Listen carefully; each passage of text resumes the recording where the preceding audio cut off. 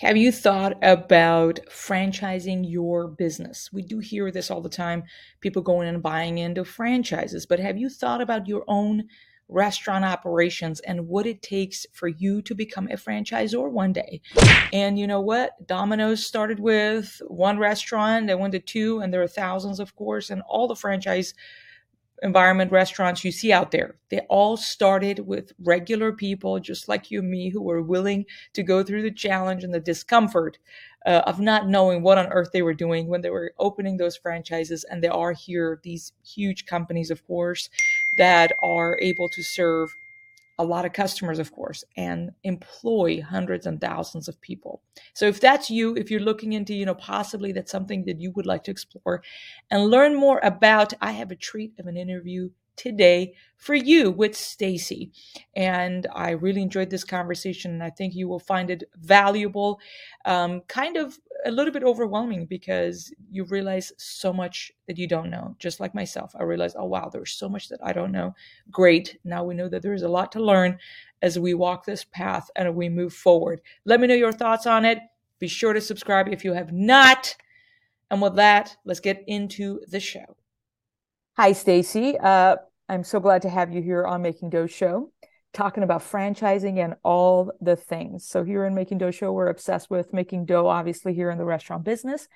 And I'm excited about our chat. And I think a lot of people are thinking, may or may not think that franchising is the right path for them in the restaurant industry, thinking about whatever restaurant operations they have right now. Is it a good idea to go and franchise? So we want to answer that. And if that is the case, if they're like, you know what, maybe I should look into franchising my restaurant or my business, what is the path to get there? And so these are some of the things we're going to talk about today. And I am super excited because we are in a very similar boat. We're looking into hopefully be able to franchise maybe in the next 12 to 18 months and see if this is the right path for us. So if that is you, listening to this show, I think you're here for a treat. How are you today, Stacy?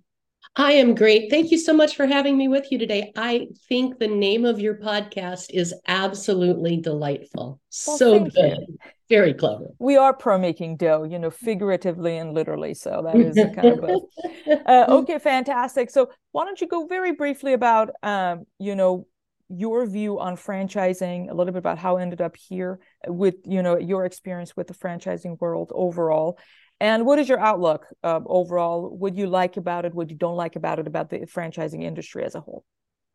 Yeah, great question. So I actually started in corporate America. I spent 25 years there, and I always had this itch to be an entrepreneur. So when I was 45, it was like, okay, it's now or never. So I bought a franchise the way most people buy a franchise, which is my son went to one and he had a good experience. And I was like, oh, if my son wants to do it, other kids need to do it too. So I quit my corporate job and I bought a franchise. So the Mm-hmm. first thing I would tell you is that's not the way to buy a franchise. So look inside yourself would be number one and see what motivates you. So, what are your core competencies? What are you motivated by? How much money do you have to spend? And what is your risk tolerance? And so, those are the four inward questions that I look at with my clients to make sure that moving forward with a franchise is really something that they want to do because it is a contract. And most franchises are either 5, 10, or 20-year agreements. And typically, the quick serve restaurants, which is what pizza would fit into, Mm-hmm. typically those are on the higher, the longer end of the contracts. So you can't just walk away from a franchise agreement once you enter one. So that's sort of a con. However, the pro is you can sell your franchise. So let's say you're in a 20-year agreement and 7, 8 years in, things are going well, but it's not as enjoyable as you thought it would be. Mm-hmm. Then you can sell your franchise. However, whoever you sell it to has to meet the same criteria as you had to meet by the franchisor. So you may have somebody who wants to buy your franchise, but the franchisor rejects them. So those are a couple of the things to think about. In terms of franchising your own business, let's say you have a business now, and you're like, I want to turn this into a franchise.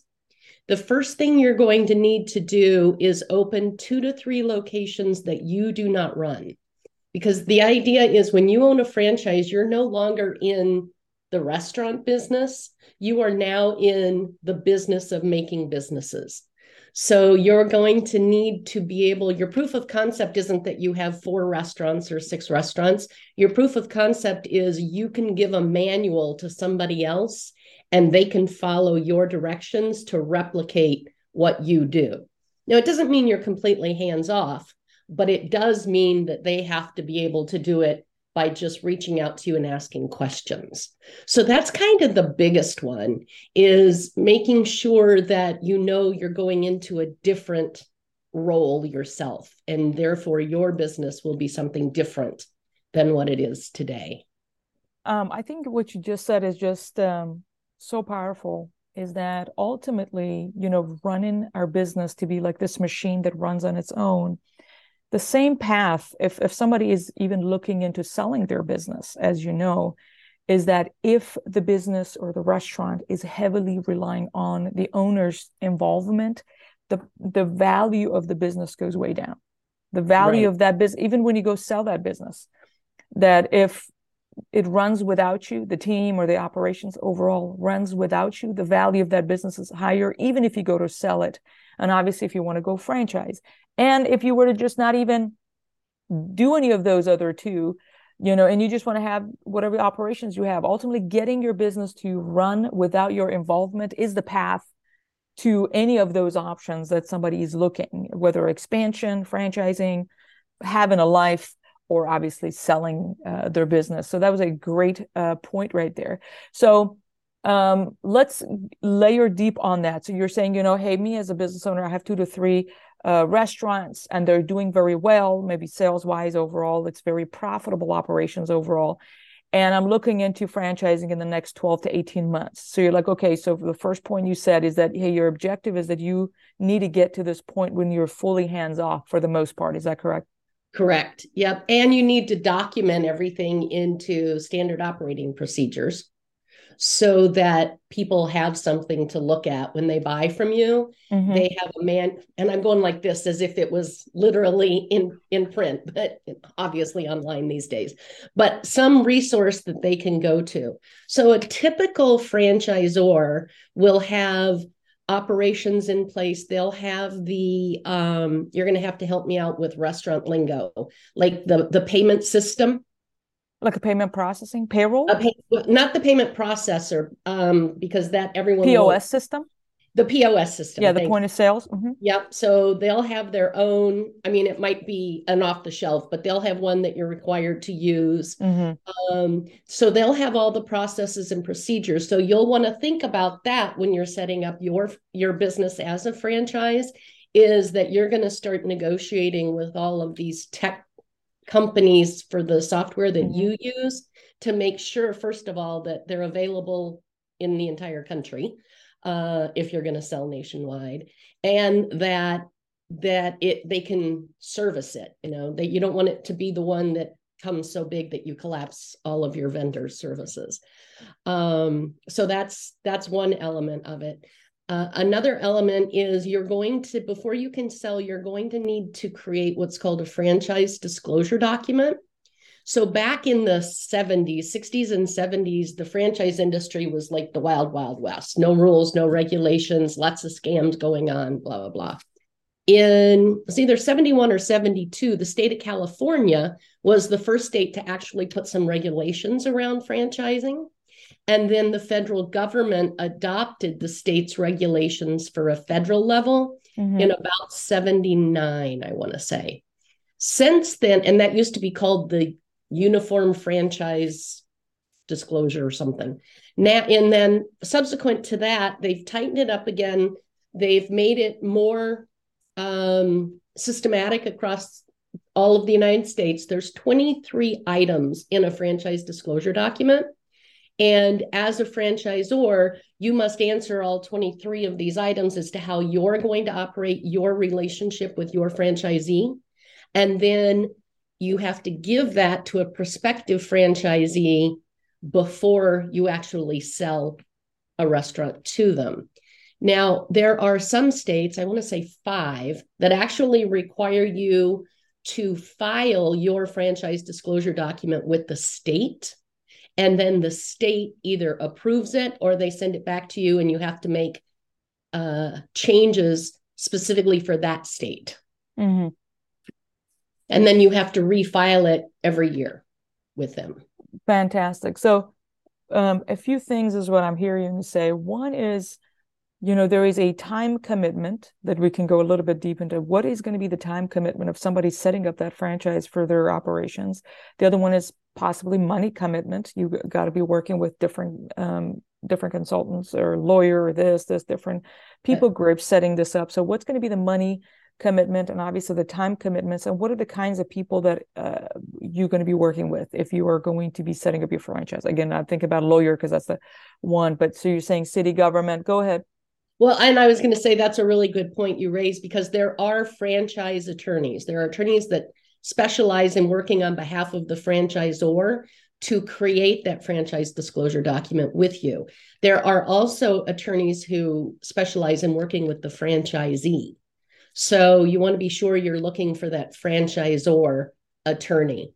Now, many business attorneys will say they can do it, and they probably can, but I highly encourage you to use an attorney who specializes in working on behalf of the franchisor, because whatever you commit to in that franchise disclosure document, you're going to have to live up to on behalf of your franchisee.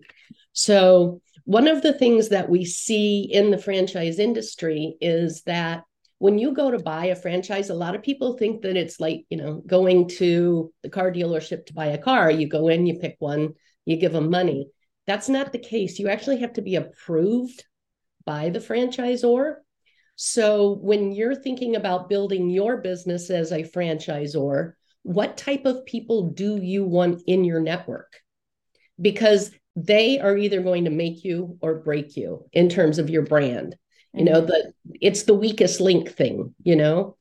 If you have somebody that owns your restaurant and they're not presenting it the way you want it presented, then it's not like the old days where we never traveled outside of our own town, right? So if you go to a McDonald's or if you order a Domino's pizza in a hotel or whatever, you can pretty much bet it's going to be the same from Minnesota to California to Florida, right?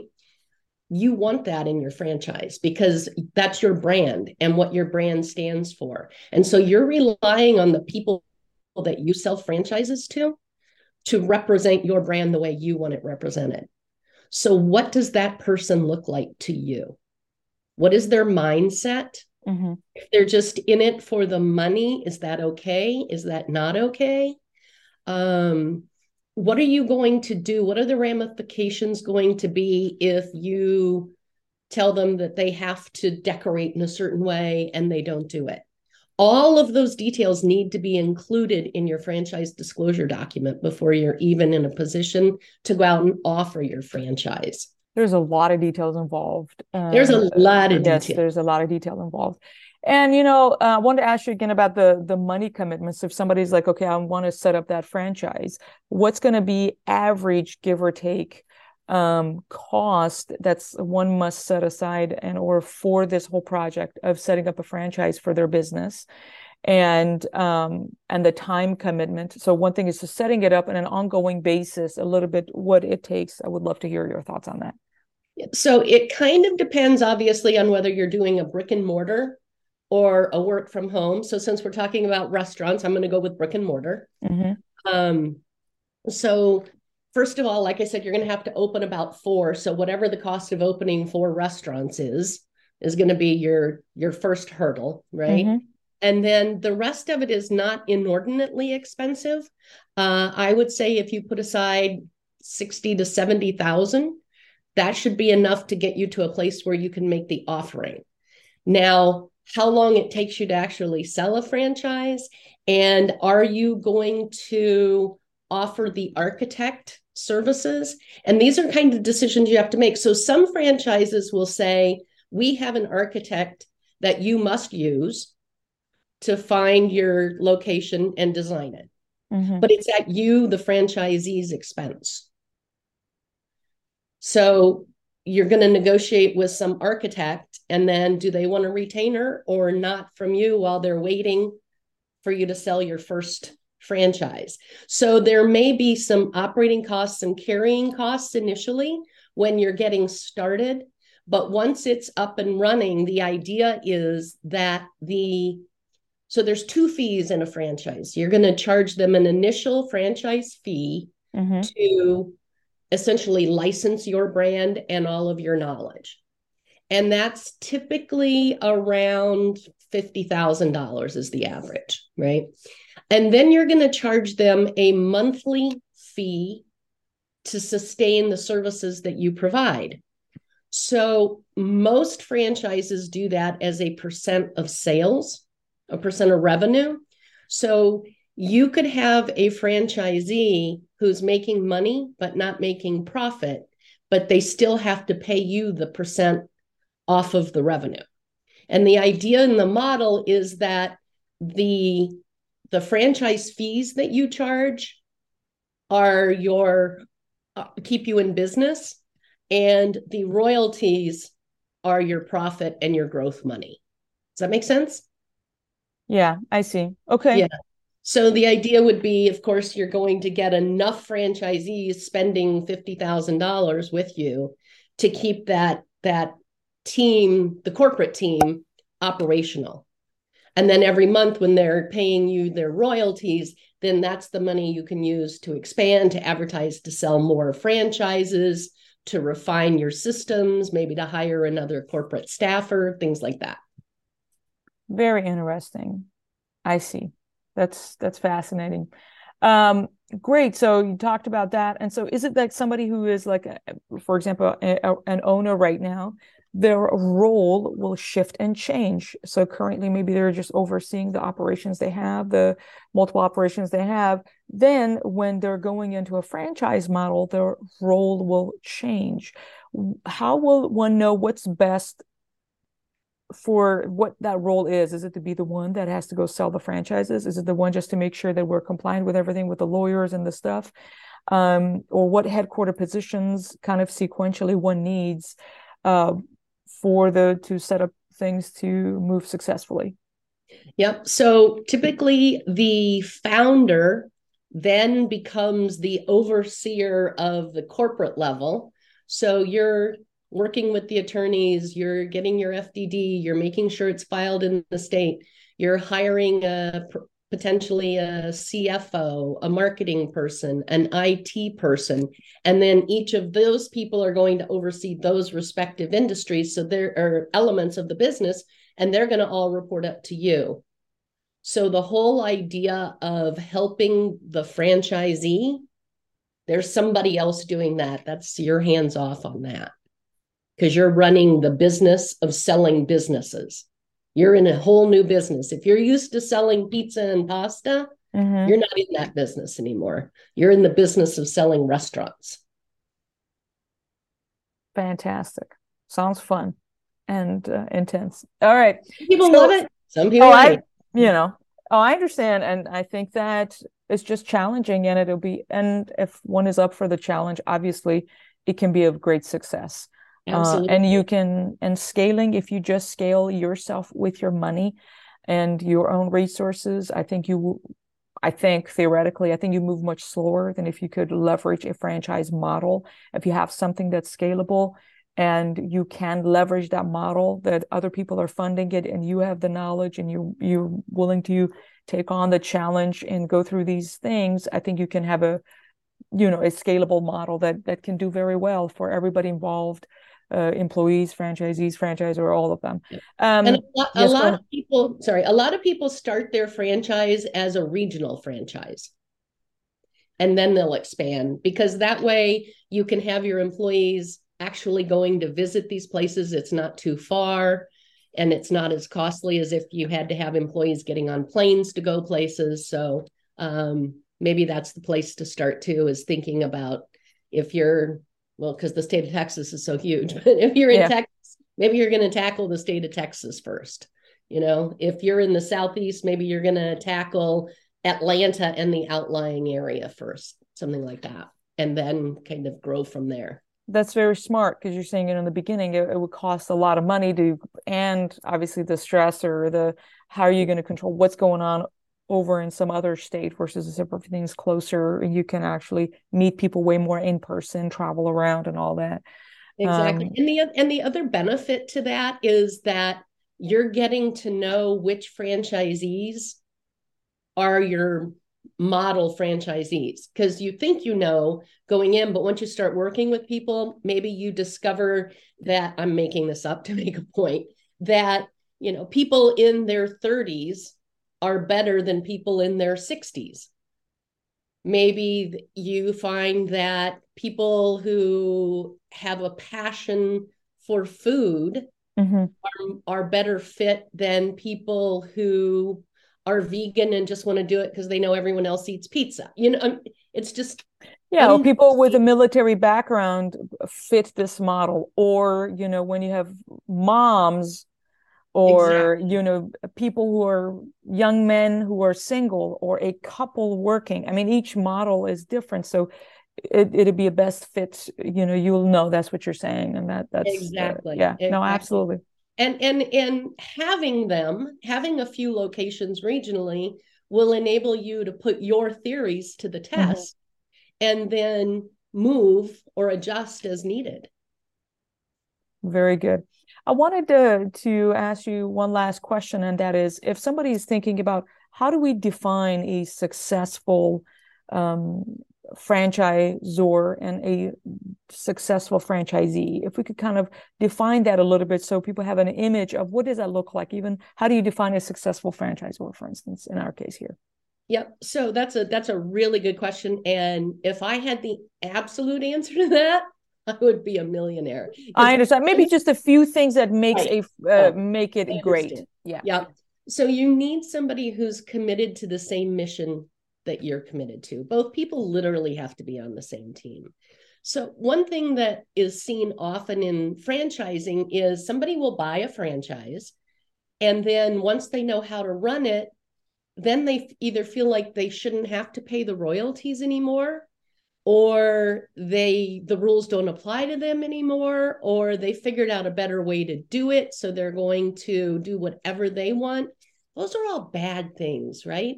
Like the franchisor, the reason that you buy a franchise is because your franchisor has done all the testing for you and they've created the best model for Mhm. what they offer. So the best thing that you can do to be a great franchisee is to execute that model to precision. Another thing is, it sounds like tattling, but if you have other franchisees that are not following the rules, you really do want to tell the franchisor, because that other franchisee can break you just as much as they can break the franchisor.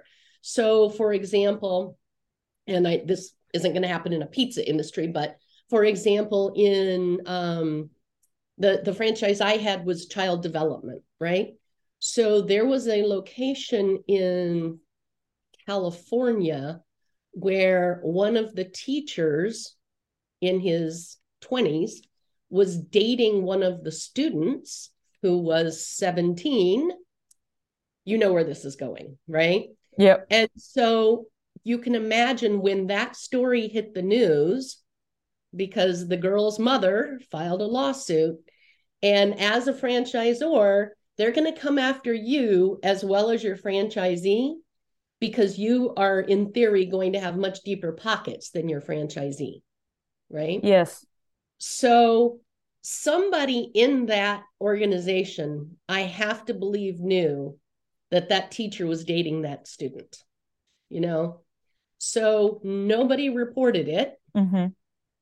And therefore, every school in the system got hit with parents either pulling kids out or saying, how do I know my kids are protected? Hmm. Or, right? So when you're thinking about the ideal franchisee franchisor relationship, you really want your franchisees to feel like they own the entire brand and everybody has the well being of the entire brand top of mind. And however you get to that, whatever that those characteristics are, or how you get at those characteristics, that's the part I'm really not sure about. But, background checks and whatever you would do for an employee, you would want to do for a franchisee as well. I think it all goes back into setting expectations up front, having your standards very clear and communicated. One of the things that you're saying, for example, with the issue that you said, sadly, it happens in all kinds of businesses. The other one is like food safety. If Yes. I think a location has a case of food poisoning and it gets to be like 10 cases, or because they were not really handling food properly with safety guidelines, that could really ruin the reputation of all other locations involved. Exactly. Because it goes back to the brand. Right. And Remember so, when there was yeah, some Chipotle's that had some bad lettuce or something? yeah, it was probably one, or who knows how many Chipotles out there, but it Right. was everywhere. It was just Chipotle everywhere. Yes. Exactly. Exactly. Yeah. My Yeah. goodness. Yeah. And Fascinating I'm sorry, and conversation. some franchisees will try to cut costs. If they're not making a lot of money, maybe they hold on to lettuce a day or two longer than the expiration date on it in an effort to try and save some money. Yeah. So, No, absolutely. I get that. and Um, the other thing, sorry, one yes. last No, point. go ahead. You have to treat all your franchisees equally because you're opening yourself up to potential lawsuits if you don't. Let's unpack that. Are you saying that, for example, this franchisee has like financial issues or whatever? If you're doing for one, you need to do for all, or what do you mean You have treating to be everybody? willing to do for all. Yes.